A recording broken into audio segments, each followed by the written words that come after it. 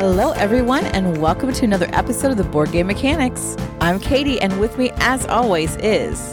Hey, everybody, what's going on? It is Jason. I realize nobody else knows, exactly when we're recording, but every time we record in the morning instead of the evening, I want to be like, good morning, Riveted, and do, a whole, Robin Williams thing, but it won't really work if it's not morning. Yeah, that's true. But, it doesn't matter. We can still do whatever we want. You say that, but the one time I didn't do what I always do, you're like, what was that? Well, we can't. We got to do the regular intro, and then feel free to do whatever you want after that. How about that? So then there's no point in doing a different intro. Sure. Yeah, you're probably right. Yeah, okay. But welcome back to another episode. Sorry last week if you listen concurrently with when we're releasing episodes. I don't know what, was it Apple Podcasts was doing something funky? I don't know. Yeah, it had a long delay for some reason, which is weird. It did show up eventually, but yeah, I don't know. Yeah, I don't know. We're going to have to slap them around because they clearly care about what we're doing. We're bringing them tens and tens of listens. Right. So many listens. Their bottom line will be affected when our listens are behind. I somehow don't think so. Maybe if we were the bottom of the top 80 podcasts, but we're the top of the bottom. So yeah, being the best of the worst, that only gets you so far. That's what I've been trying to tell you. Yeah, but I'll take it. I like it. I like being the best of the worst. That's how I roll. You're so weird. Hope everyone had a good, was it just last week? Valentine's Day? Yeah, that was last week. Yep. Yeah. And we celebrated our youngest daughter's birthday. I also narrowly avoided a concussion during said birthday party. And no, it was not from anyone trying to hit me like a piñata. No, Katie tried to knock herself out with a glass dish. She'd had enough of the party, setting up. It didn't. I was it hadn't even started. People were just arriving when I bashed myself in the head with the dish. And to be fair, I didn't pick up the dish and whack myself. Yeah, that's true. It fell out of the pantry. Was doing an ill-advised action of sliding stuff out of a shelf that I cannot see into because I'm short.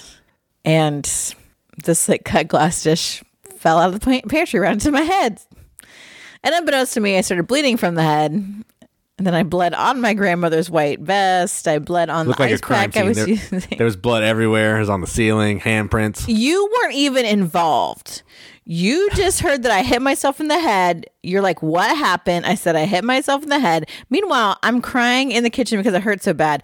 Jason afterwards is nowhere to be seen. Because your grandma came in. I was in there hugging you for a minute. Well, you didn't get blood on you somehow. You weren't that close to the situation. That's true. I didn't see any blood when I was in there. I think, to be fair, I do think you felt bad later when you saw the washcloth covered in blood that came from my head. Yeah, I didn't realize it was, that crazy. But everyone knows head wounds bleed like crazy. I'm fine. It was just a small scab, like a little cut. I didn't break the dish even. I didn't have to go to the hospital. Here I am.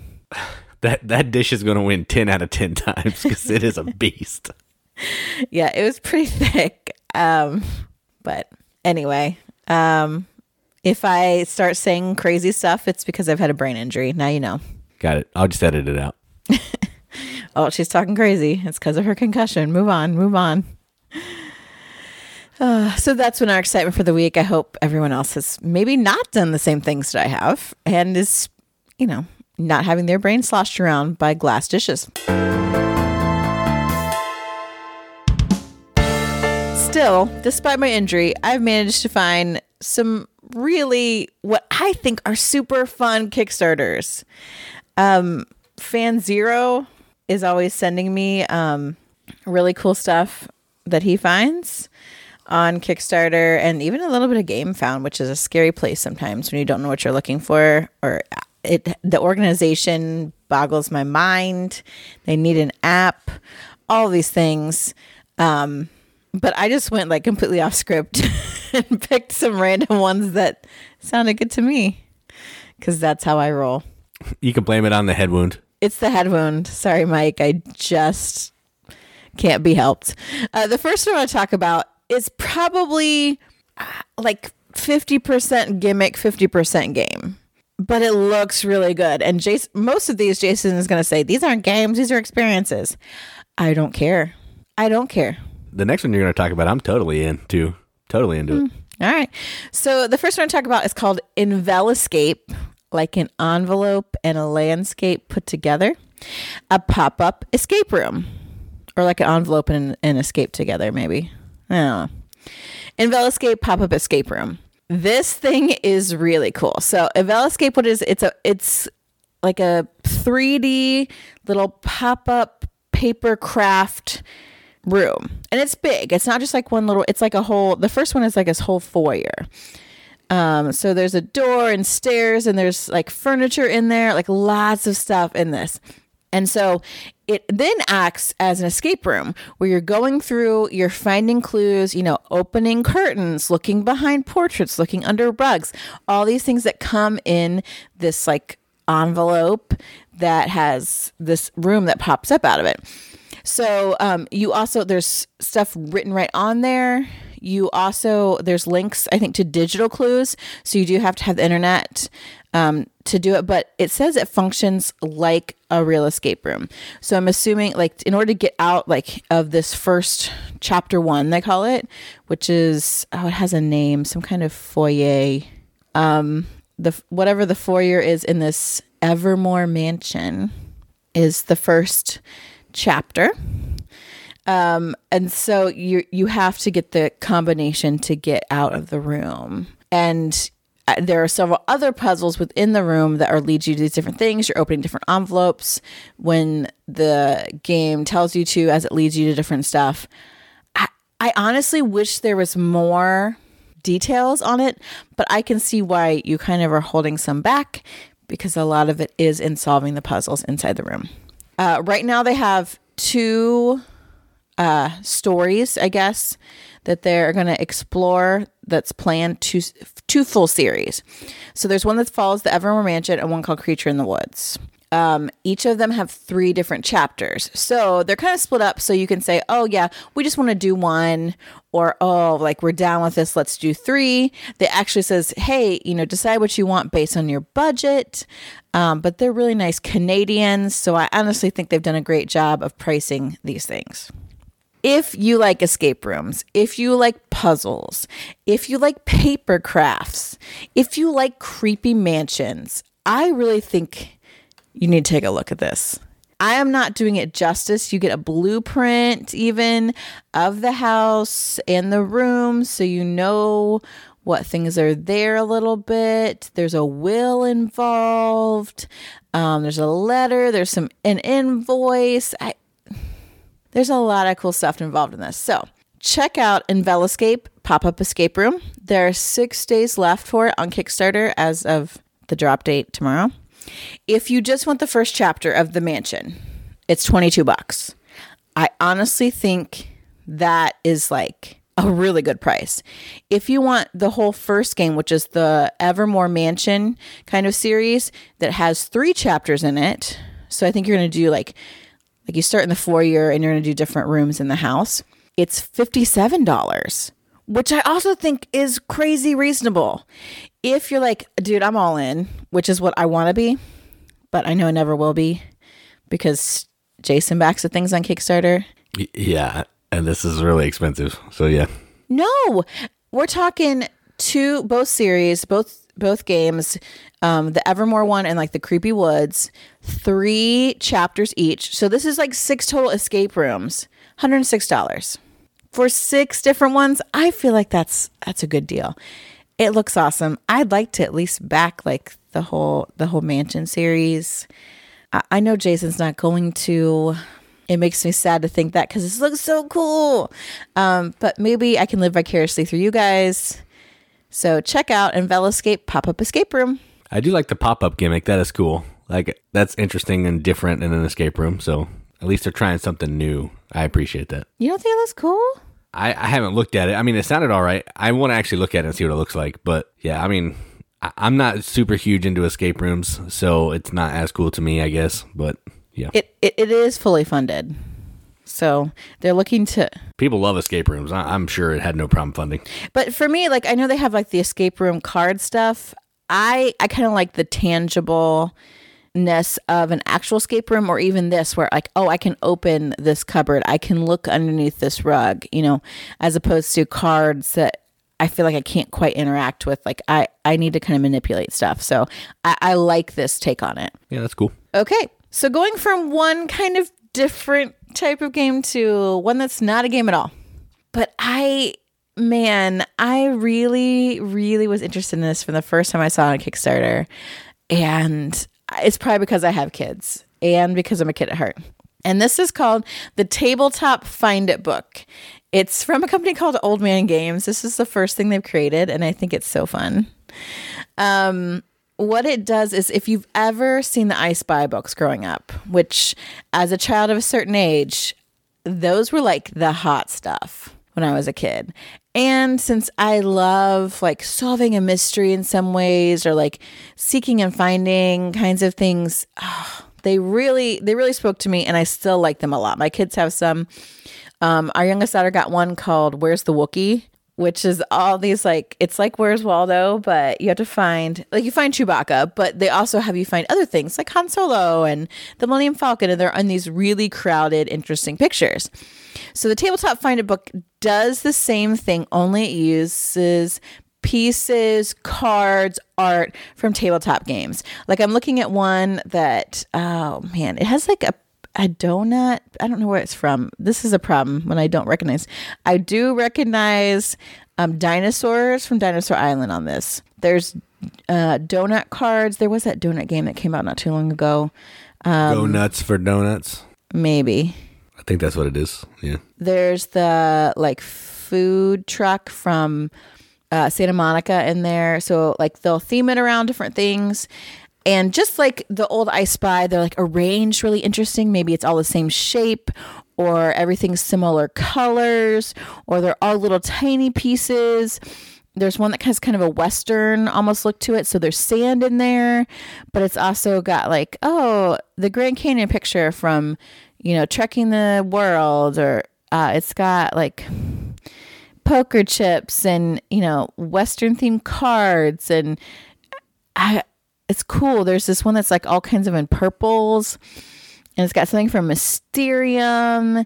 It's got like, again, cards from Trekking the World, dinosaurs, like all these kind of things. And so there's like a list of hidden components to find.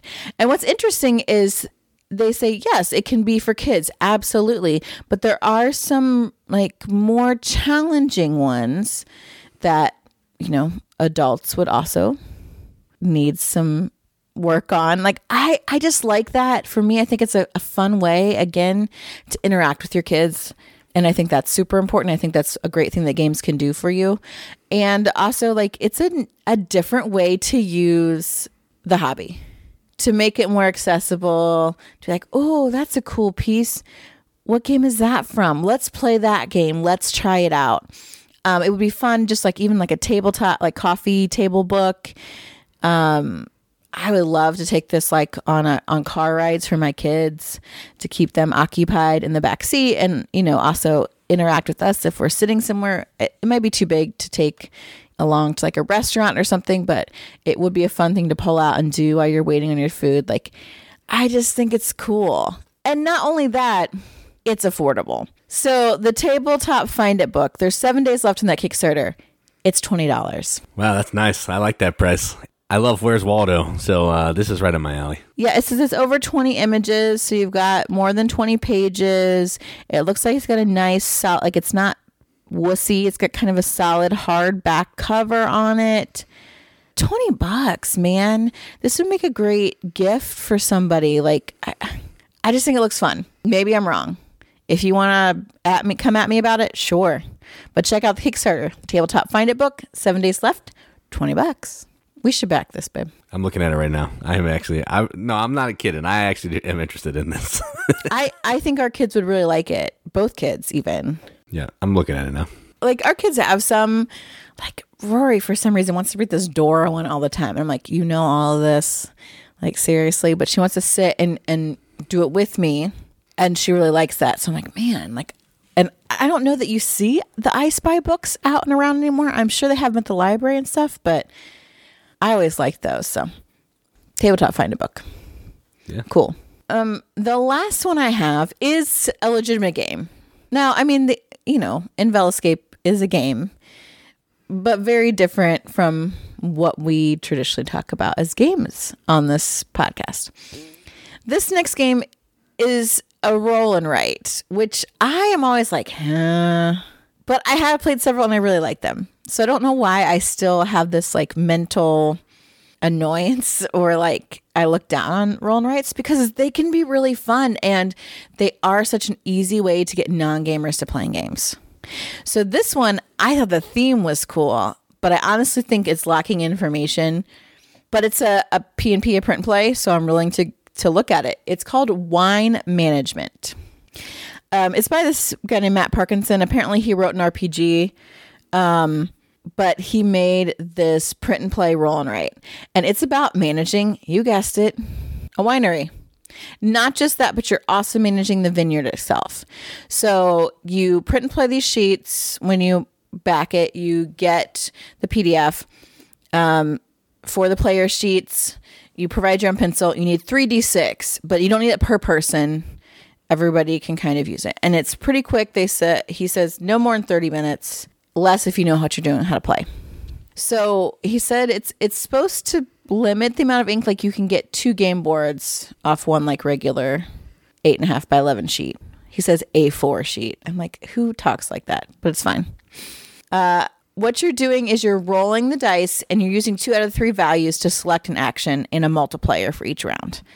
Now, there is one kind of picture of the game board, so I can only base all my information on that. I wish they had shown more, but still, the actions you can take, you can plant vines in your vineyard, you can harvest vines to get grapes, you can process the grapes to make wine, you can complete wine orders, you can hire workers to unlock like one-time bonuses, you can deliver, you can even do tours of your vineyard. So it's like viticulture as a roll and write. And you get I'm looking at it right now, and there's a place where you check off like, oh, here's the vines that I have for red grapes and white grapes. Like, here's the grapes I produced, and you mark them off on there. There's like orders, and it's like, okay, do you get all the order or just part of the order? You circle the different numbers to complete them. Then there's like a section like a wine storage rack. And so you actually draw circles in there of the wine that you make. So it looks like you're storing them in this rack, which I think is really cute. Like, I think it has so much potential. It sounds really fun. I just wish I could see more of the actual gameplay. But I'm willing to take a chance for $5. That's right. So if you're interested in wine or you like roll and writes with fun themes, and you have access to a good printer, check out Wine Management. Yeah, ours would be all gray and liney. It's fine. We'll just, if only we worked in an office where we could print these off. There's 9 days left on this Kickstarter, and it's $5 to get the PDF to print it. Like, that does sound cool. When you were explaining it, I was like, this sounds like Viticulture, the roll and write game. And then you said it. Yeah, it sounds pretty neat. Yeah. And so those are the kind of different types of games I found this week on Kickstarter. All right, so let's talk about some games that we played. We're actually going to talk about 4 games today. That's right, 4 games. What? Yep. We're trying something new today, and it's our show. We can do what we want. That's right. So the first game we're going to talk about is a game that our friend Chris brought over. It has a cool Japanese theme, so Katie's in instantly. It's Absolutely. a re-implement of a game. I think it came out in 2015, and this game is called Iki, I-K-I. This new reprint, I think, came out in 2021, I believe. And what this game is you are taking on the role of, I guess, like a businessman running some stalls and some booze in this market. And you're trying to... I don't know that you run the stalls. You interact with the people that are in the stalls. I guess stalls. that's true. You're visiting this market. There's a whole bunch of lore around the market. The first edition, it's based on this painting that was done from a Japanese artist. It's this huge, like 40-foot long painting of the market. So this is I don't know if it's a legit market, but game was themed around that market. So what you're doing is you're taking this worker that you have, and you're going to determine how early in the morning you want to wake up in the day, which is going to determine how far you can move and when you get to take your actions. When it's your turn, you're going to have an option of either hiring a new character to set up a booth in one of the 4 market areas, or you can take 4 coins, and then you're going to move your big worker that's on the board in a rondelle, so I think it's counterclockwise, and you're going to visit one of the stalls based on however many spaces you can move. So if I go to the 3 space, I can move 3 plus 1 space for every additional sandal token that I get. What I'm trying to do is I'm trying to get money, I'm trying to get rice, I'm trying to get lumber and koban, I think, which is like this building material, so I can feed my workers who are working in the stalls. I can have money to hire more people to work in the stalls. I need the koban to build when I ever get enough stuff to build one of these 6 buildings that's out on the board. And I'm also trying to collect different sets of these characters. There's 5 different colors. I'm going to get a pile of points for having one of every color if I can. The stalls are going to do crazy things. I can get a pipe and some tobacco that's going to points. I can get some fish. I can convert sandals to coins, coins to rice, pay a coin to be able to build, a whole bunch of different stuff. So wake up, take an action, move around the rondelle, and that's a round. You're going to play over 12 months in the year, and then after all that, there's going to be a bonus month where you can take one final action and, try to get some more stuff. There's also some fires that are going to break out occasionally and may burn down some of your stalls, so you also got to have some firefighting power to protect against that. So that sounds like a lot. It's really not as complicated as that explanation made it seem, but it's very fun, very good. And I did a video for it. It's on our YouTube channel, and now I want the first edition copy because it looks amazing. So what did you think of Iki? Well, obviously, with the theme, I was already in. And then after the gameplay, I just really liked it. You always want to do more than you can, but your turn, you only do a few things. Turn order also is important. And so weighing like how soon you want to go to get a particular action. There's ways to mitigate that as well with the sandals, which I think is great. It definitely requires another play. I'm interested to see how it plays at 2. But I really liked it. I think that the artwork on this reprint is really beautiful. Now the original is cool, absolutely, and it reminds me of a lot of games and things that I play with my grandma and the kind of art I'm used to seeing. The new one is gorgeous. The production is nice. I know a lot of people said, oh, I don't feel like the fire really helps, but it's really kind of another track. You could have changed it as a track to like an Emperor track where he came and was like, hey, are you not doing a good enough job? Are you not meeting our standards? You need to commit ritual suicide. It's effectively a turn order track. That's all it is. Mostly. No, the fire. That's not, because it does slap you around at elements. Like it almost has an Italian's type of balance. You can never defend against the fire, and that's a route you could take if you want to. Like if you just put some buildings out there that are expendable to you, you don't have to fight the fire, but... Yes, but you don't really, like with such limited actions, most buildings aren't expendable. Because I did not do anything with the fire track, and I clearly lost. I think some of that had to do with it, because I did get at least one of my shops burn up. Yeah, which that might be true. I never lost any shops. If I had retired it, I would have gotten 7 points around. That's true. You're right. Thank you.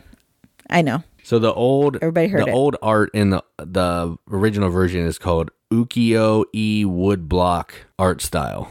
Oh, absolutely. Woodblock style. Yeah, it's great. It looks really cool. Yeah. Yeah. And like you go through several seasons, and like Japan's like traditional view and like the culture around seasons, like, and if you play Hanafada, that artwork looks a lot like the cards, which depict the different seasons and the months anyway, because of all those suits. I just think even if you don't have like a deep love for all things Japanese and Asian like me, the gameplay is really good.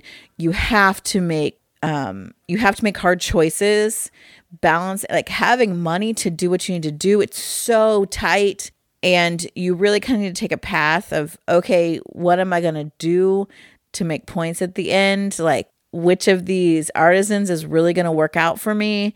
How do I get them retired if the bonuses are more important for like a long lasting? And I really didn't do that this time. I was just like, oh, I will play whatever.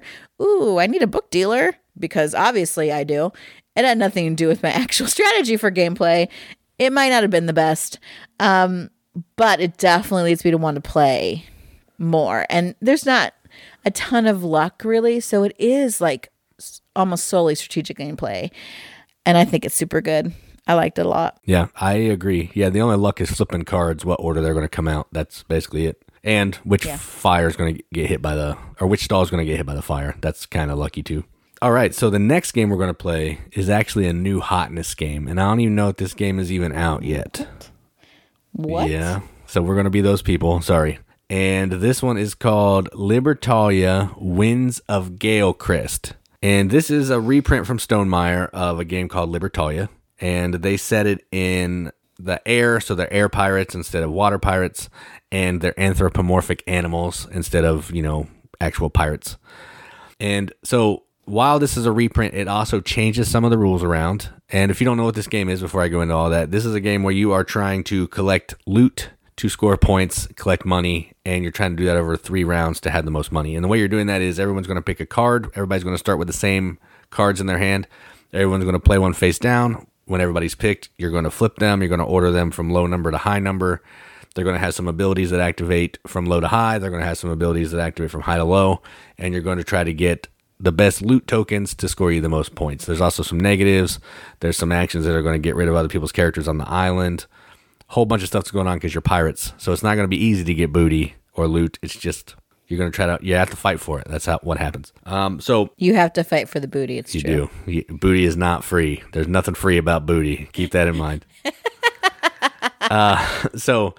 This is, while it is a reprint to the original, this one also changes the game around kind of significantly.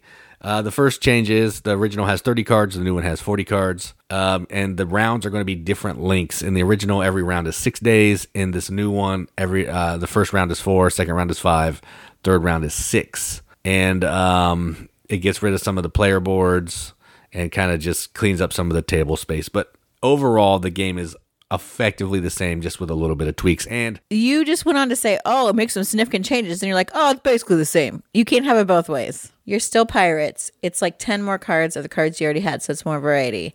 Like, it's not that big of a difference. I'd say it's barely different. And because I really liked the first one, I was prepared to not like this.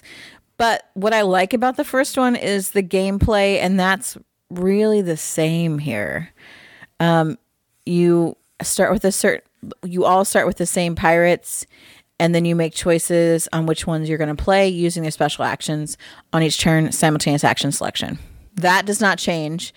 The way that, like, okay, you receive a sun action from lowest value to highest, and then you choose your booty tiles from highest value to lowest.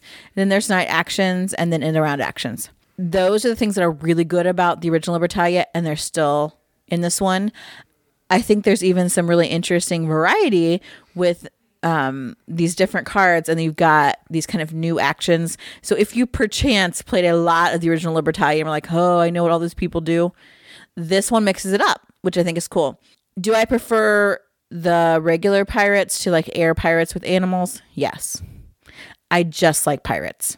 But that change is really not that prominent. What I think they did change was moving things kind of from us having your player board with some aid type stuff on it to the central board actually having things laid out. And I think in some ways that actually makes it easier. I felt like that made it a little more streamlined. You can see what each of the booty tiles did. You could see how to follow kind of all the different parts of a turn and then the round itself. I liked that. I would play both. Absolutely. I am looking to do my first written review about the comparison of the two, but I'd like to be fair, I want to play the old one again so they're both fresh in my mind. Although it seems like I know them pretty well, but I do like it. I don't know if you need both in your collection, but they're both very good. Yeah, that I don't think you need to have both for any stretch of the event. Like, you don't need to have both of these, but you can't find the first one, so now there's an option to just get the second. Right. So now there's an option to get the game that you've wanted to play. Well, it's a little different. Ultimately, you're still playing the same game. So Yeah, if you can only find the second one, totally get the second one. I'm not going to say don't get it at all. But if you can find the first one and you like the art of the regular pirates, I would say maybe pick that one up. And you might be able to pick that one up when people start getting the new one too, which is cool. Yeah. All in all, like I really am happy with how Stonemaier treated this kind of reprint revisitation. Yeah. Having loved the first one. Yeah, Stonemaier has top-notch production anyway, so I had no question that this would look amazing and they would do a good job. All right, so the next game is a game that I've played before. We've done a live play. I did a video with our youngest kid, but now Katie finally got to play it. And finally, people play games with me. And this is a Reiner Knizia game. I don't know if it's necessarily a kid's game, but I've only played it with my kid every time. And it's called Go-Go Eskimo. And this is a game where there's 6 Eskimos on this board, and you are playing cards to move them a certain number of spaces to collect one of 3 different fish tokens, 3 different colors, or some clams, which are wild. And at the end of each round, you're going to be selling one of the colors of fish for a coin per fish that you have. So you have yellow, pink, and green. At the end of each round, you're going to be selling one of those. And whatever fish you sell in one round, you have to get rid of your fishing license for that one, and you can no longer sell it. So next rounds, people are going to be going for different fish and all that kind of thing. So it's 3 rounds trying to get the most fish, sell the fish, to score the most points. So I've talked about this before. So what do you think about Go-Go Eskimo? I really liked it, and I'm pretty sure it's a kid's game. The production is so adorable. Like the little Eskimos, these little wooden Eskimos, they all have different faces. There's boys and girls. The colors are cute. It's super fun. And surprisingly, I mean, obviously a very simple game, drawing these cards that give you numbers to move on different tracks, and you're collecting fish. But it becomes like kind of strategic, because once you complete that first round and you use your fishing permit to sell all the fish in one color, you're really going after 2 colors that are left. And also, your opponents, they might have sold the same fish as you or a different fish. And so then it's like, okay, I want to get my own fish, but I want to stop them from getting a lot of fish too. What's that going to look like? And then you've got like these little oysters with pearls that are wilds. And so everyone can benefit from those. And you're moving the polar bear around. Like that's a strategic thing. Where do I want to keep people from moving? What do I want to like save for myself, possibly using the polar bear? I just think for a kid's game, like it can be as simple or really strategic for game players, which I think that's something that we try to look at when we look at kids games, because we don't want to play dumb kids games. Like we don't want to play Monopoly. We don't want to play Operation. We don't want to play Candyland. Now, do we have those games? Yes. Do we play them? Yes. But we try to encourage our kids to play the fun kids games, because there are so many really good kids games that are fun for adults. And I absolutely think this one is. Like, Go-Go Eskimo. Apparently, we got a little too into it because we were playing, and our daughter, who won because she was kind of a dark horse, because Jason and I were duking it out, because I'm like, she's just playing. She just gets excited when she gets multiple cards. She's really good at this game. She is. But she gets excited when she gets like more than one card of the same number and color, so she can move really far on one track. Like that gets her excited. So I didn't pay attention to what fish she's collecting. And also she has an unfair advantage because she uses this like card holder. Oh yeah. From it hides everything. Red Rising. So she hides all of her fish, which is super sneaky tactic, that kid. So I thought, okay, I'm not going to worry about her. I'm just going to fight Jason. And I ended up losing to her. And at the end she goes, guys, I wouldn't have picked this game if I knew you were going to fight each other. Because we were like getting after each other and over a children's game about Eskimos and their fish.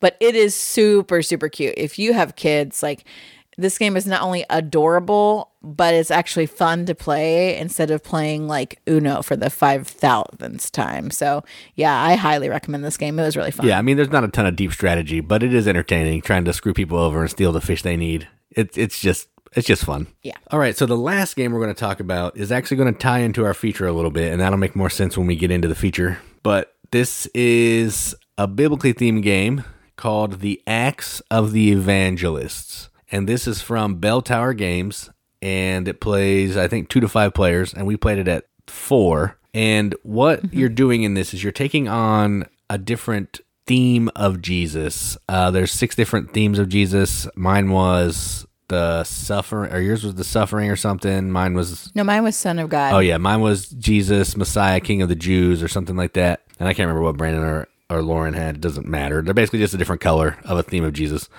And what you're doing is you have a pawn, a little character, and you're moving around 9 different cities on this board that represent cities from the New Testament time. And you are trying to go get different cards, which are known as traditions, which is basically going to be like something that happened in Jesus's life or something like that. And you're also trying to interview witnesses there's 9 different witnesses to verify the card that you took to score points. Now, all that really means is when I take a card, I'm going to put it on this little board in front of me. I'm trying to score those cards in one of 4 ways. Chronological, so 1 through 36, that kind of, they go from 1 to 36, the cards. You need to put them in order of high to low number. I'm trying to get different motifs, which are little images on the card. If I can get 4 of those in a row, I score some points. I'm trying to get different witnesses, 3 of the same witness on cards that are next to each other. That basically means a little eyeball and a colored disc at the top of the card. Get some points. And then I'm also trying to get motifs in like this weird pattern of the first and the fourth one being the same, the second and third one being the same, to also score some points. So that's why I'm trying to get cards on my player board. I'm also trying to get cards that have the same theme as my Jesus. If I can get those cards, I'm going to score extra points at the end of the game if I have more of my theme than everybody else has more of their theme on their board. This one also has a cool thing. It's an action point game, so I have 3 actions. I can do 3 action points to do one of 4 different actions. There's travel, there's tradition, there's interview, and then there's rearrange my cards. A weak version of that action costs 1 action point. A strong action is better. It takes 2 of my action points, but it lets me do more. And everybody also has the ability to follow if they have a little follow token. So if I go to interview someone and you also wanted to interview, you could give me the follow token and you get to do the action that I'm doing, but in a weaker version of it. So you might get some points, but you're going to get less points than me. So that's effectively it. You're going to play, I think in a 4-player game, it was 6 rounds. And then whoever has the most points after all that is the winner. I like this game. I think I maybe liked it more than everybody, but I also played it by myself. So I had a little better grasp on the rules and what's going on. But yeah, I enjoyed it. So what do you think about the Acts of the Evangelist? I think it might have helped me maybe a little bit, maybe not. When I looked at the description of this game in BGG, really you're composing kind of the 4 Gospels. And so you've got like these codex leaves where you're trying to accumulate like what we know about Jesus' life and then also have witnesses that kind of corroborate it. That's like the theme of it, which makes sense to me. I know you don't care about theme. No, I mean, yeah, you're trying to make sure you're telling Jesus a story, but accurately. Yeah, right. Yeah, no, I think they changed it because BGG says like, oh, the game ends with all 9 of the witnesses have died. Correct, yeah, it's different. Which I think would be cool, but might take too long. Yeah. You'd have to change the game. It's actually was a lot harder, like a lot meatier than I thought it would be from the beginning, which I think is good. I think it would benefit from another play because now I know the rules better and understand them a little better. I still think that some of the scoring needs smoothed out a little bit. That there needs to be easier ways to balance the scoring and score points. The way that it scores is convoluted for sure. And I did reach out to the guy and he said that what we did was correct. So we played it correctly. It feels odd for sure. That's what I told him. I was like, I don't hate it. It just feels odd. Yeah, I think if I would like to keep playing it, but what I would do is I would house rule how scoring works to make it a little bit smoother. Because I think that it's the ideas there. It's really cool. Like you've got when you're looking at like the history of Jesus' life and these cards are coming out, try and keep them chronological order is important, but they all kind of surround different themes about who he is and what he did. So like those symbols, you're also trying to like balance symbology and make those into patterns. You can't move like leaves out of codexes, so that makes it a lot more difficult. Also, like I think there's a lot of potential here. Absolutely. I would just kind of house rule it and smooth some of that that scoring out to make it an even like what's a good starting point to be like a good polished finished game. Yeah, for sure. And again, it's not going to Kickstarter. He's self-releasing it, and maybe at a second edition he'll clean it up a little bit. You know, he'll have some feedback and say, "Hey, people didn't like this." So who knows? It could be a solid game after the first edition, but right now I like it. It's fine, but it is a little clunky. I agree with that for sure. Yeah, so one of the really cool mechanisms of that game that I like, and it got me thinking that I like that in games, is this idea of a follow mechanism. Now, I don't mean like a follow the leader, like, oh, I take this action and everyone else is also taking some form of the action at the same time. I mean, I'm taking an action and you have to pay something, give up something, have something in order to be able to jump in on that action. So one person's actually taking the action. You're just going to say, hey, I'm along for the ride. We called that mechanic a follow mechanism. However, if you really look at BGG and follow mechanisms, it's a little bit different. We may come back to those kinds of games in another podcast. That's almost like a follow the leader, in my opinion, kind of mechanism. And this is just following. So Acts of the Evangelist has that, where one person is saying, oh, I'm going to look in the city and find, look through the cards that located in the city, and someone else, and I'm going to take this card. And someone else can say, oh, yeah, I want to follow too. I want that card as well. And here's my token. Or I'm interviewing this particular witness, and someone else says, yeah, here's my follow token. I'm going to give that to you so I can also interview that witness. So we each were able to come up with 3 games that we have played. Now there are more. 3 games that we have played that have that kind of mechanism. All right, so the first one that I wanted to pick is, no surprise, a Vital Lacerda game, because I think, in my opinion, he does this probably more than anybody. Most of his games have some kind of this following mechanism. And the one I picked is The Gallerist. And the reason I picked this one is the way that the following works in this is you're going to sit down a little assistant at one of the locations that you visit. When someone else sends their meeple to that space to take that action, they bump you out, and you also get to take a version of that action. You can either take, you can do more when you actually go there, but if someone bumps you out, you get to take the action, but you only get to do one piece of the action. So while it's not necessarily, I give you something to take the action, it's still, hey, you went to this location, you bumped me out, so while you're doing this action, I'm also going to do a weaker version of this action. So I think it applies here. It's still kind of the same thing. It's just doing it in a different way. So my first one, The Gallerist. Yeah, I love The Gallerist. And you have to be able to have those assistants in places in order to be able to use the follow in an action. Yes, you're not necessarily paying resources. You can also pay some reputation, I think, or fame or something. Yes. To take a full version of the action as well. So you are kind of giving up something in order to take an action. That's true. Yeah, you're giving up fame. Otherwise, you can just take an executive action, and it's not that great. But it's something you don't have to do on your turn, which is nice. Right. And while we're speaking of Vital Lacerda, everyone knows how much we love Uncle Vital.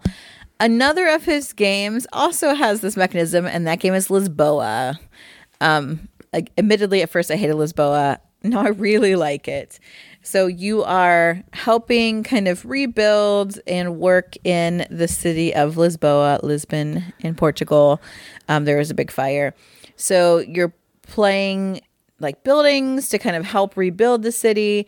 You're shipping items. You're working with, the bureaucracy, I suppose, the different officials. And when you take an action, someone else can follow. They have to pay, right? Yeah, they have a little token, a follow token of each of the 3 characters. And if they have one, they can spend it back to the bank and then take that action. Because on your turn, you choose to work with one of the different characters that controls kind of the different parts of working in Lisboa. And so if you also are like, hey, I made a deal with them. I'm going to cash in this token that I have to work with that official also. It's not my turn. It's separate from my turn. It's on somebody else's turn. But you can jump in and say, yeah, I want to work with that guy too. Or that lady, depending on which version of Lisboa you have. So I think it's a great kind of example of this idea of following, where I'm especially in games like Vitals, you want to do so many more things than you actually can. And so I think being able to really capitalize on these different turns when you can follow is the way to maximize your gameplay. So my first choice is Lisboa. Yeah, I agree. If you couldn't follow in a Vital game, they'd be even more punishing than they already are. Right. All right, so my next one is actually an Uwe game.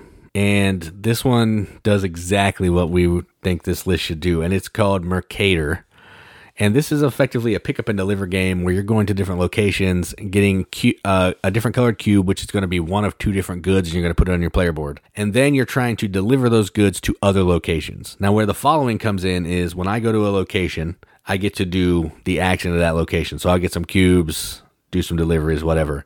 But you can then pay me or the player who went some time, these little time tokens, based on what it says on the board. And then you can also do one of those actions. You can collect cubes or you can complete a mission. I'm pretty sure you can do exactly what the main player does. I haven't played it for a minute, but you're either going to get to do the exact action or you're going to get to do a little bit weaker action. But either way, each location is going to cost a certain number of time tokens to follow. You give it to the player, you get to take an action as well. So yeah, there's not a lot. You don't have a lot of time to do stuff in this because as actions get taken, time tokens get taken off this board, and it's kind of like the timer of the game. So you're trying to do as much as you can to get as many contracts fulfilled, as many cubes as you can, to not just do it on your turn or you're never going to get anything done. So just like a Vital game, this one you want to do more, so they let you do more, which I like. So my number 2, Mercator from Uwe. This game is so good and so hard. So being able to have those time tokens and then use them, because you'll go to a city and like collect what's there, but you can't deliver it because it's never needed in the same stinking place. You never have a contract for the same place. So those things are really key. Like, it really helps make you viable in this game. Another game where you have this sort of follow mechanism, although you don't exactly have to pay the person to be part of it usually. It's a new hotness, and that game is Merchants of the Dark Road. So in this game, you're traveling around the town. You are collecting people to ride in your caravan. You're also collecting goods and contracts, I guess, with the queen. Queen's commissions or something like that. Commissions, yes. In order to be able to then deliver them to other towns, but you have to get there via a road. It could be a dark road or a shortcut. So whenever someone is saying, okay, I'm going to actually go travel, I'm going to go deliver goods, you can jump in on that. Now, you don't get, then you have to kind of decide, okay, how did the journey go? And there's dice rolling. As the person who initiates the travel, you get more benefit from it. But it is so difficult to like get everything lined up, get your stuff ready to go, as well as take this delivering action, because most of the time you can only take one action at a space when there's two options. And sometimes you want to do both. And it's very difficult to get the specialty tokens that allow you to do both, or specialty dice that allow you to do both. So you are absolutely wanting to jump in on other expeditions, other traveling actions, and do a follow in order to get more of your stuff delivered to towns.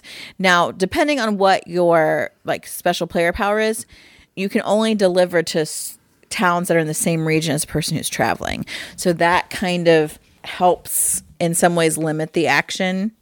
But it is vital to this game, I think. So that's my second choice, Merchants of the Dark Road. Oh, yeah. Yeah, it's if you're not following in this, you're not going to get anything done. There's no way. Mine third choice is actually going to go along with this, with the Merchants of the Dark Road. You don't have to pay anything. You don't have to give somebody something. You just get to follow because that's what the game says you can do. And mine is Deep Blue. So this is a game about traveling around the ocean on some boats, getting to like sunken sites to get treasure and artifacts and stuff up onto your boat to score points. Now, the following comes in when someone moves their boat to a location and they initiate a dive. Say, hey, I'm going to go here. I'm going to dive for some treasure.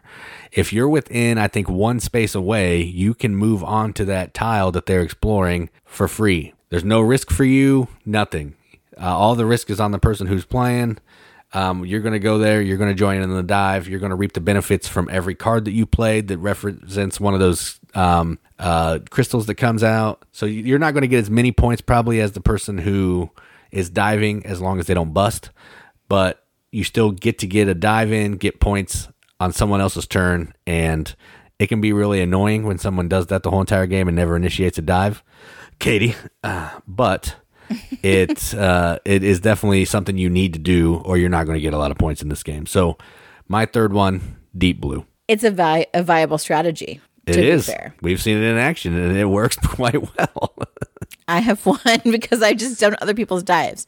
Now, you have to be close enough in order to be able to get in as part of their dive. And you also have to have the cards required to really maximize what they're like, the treasure they're pulling out. Correct. And I mean, in some ways there is some, like, I don't want to say cost to you, because you still have to, like, if you still have to have the oxygen that you need, you know, if there's a shark or like a sea monster, you have to be able to fight it. Like, all those kinds of things still apply to you. But you can jump out at any time.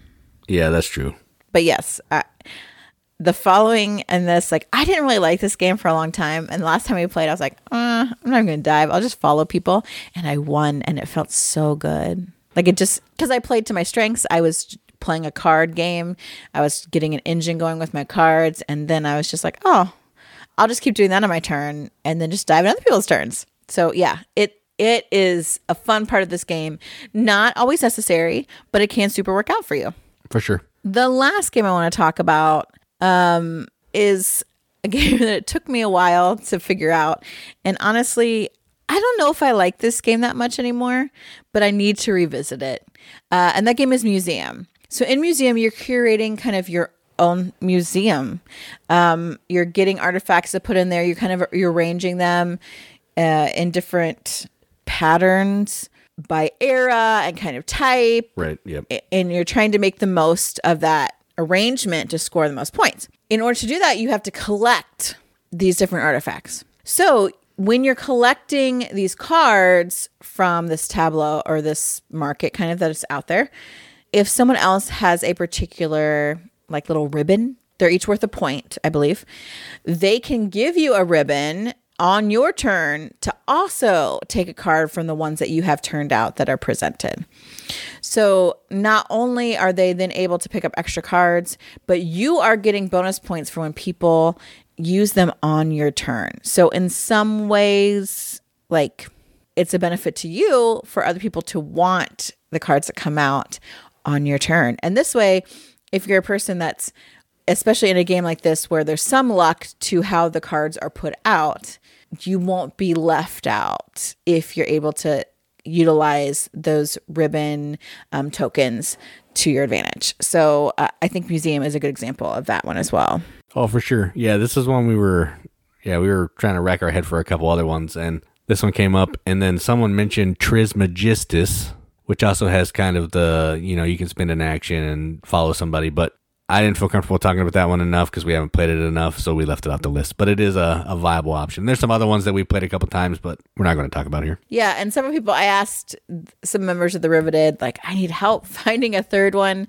They also mentioned Puerto Rico, that's like the ultimate example of this. However, we have not played that. Even though I know it's a classic, I have not played it. So right, Roll for the Galaxy, Race for the Galaxy, Ares Expedition, all those kind of do the similar kind of deal too.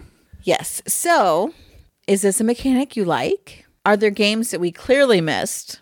Mostly because we couldn't think of them. But I know they exist. I know more exist. So please help us out by telling us on our Facebook page, in the hashtag The Riveted Group, on Instagram, on Twitter, on our YouTube pages. Also, we're looking to do more blogs, like written kind of reviews in some ways, or even just kind of written rantings. That's what Jason likes to do. So check out our website. We actually do have a website. I often forget about that. Yep, www.bgmechanics.com. bgmechanics.com. Yep, check it out. Look for that, bgmechanics.com. We may try to do more there. I don't know. Let us know what you want to see, what's missing. Since I never want to be on videos, maybe I should write. Now, again, maybe I'm just bad at any kind of contribution to anything except for the podcasts. And that's possible. No, you're not. Right. I think that's it. Yeah, that's all I got. Yeah, I probably need to get back to work. Don't tell anybody, though. Okay. Well, I've been Katie. And I'm Jason. Keep gaming, everybody. Keep gaming.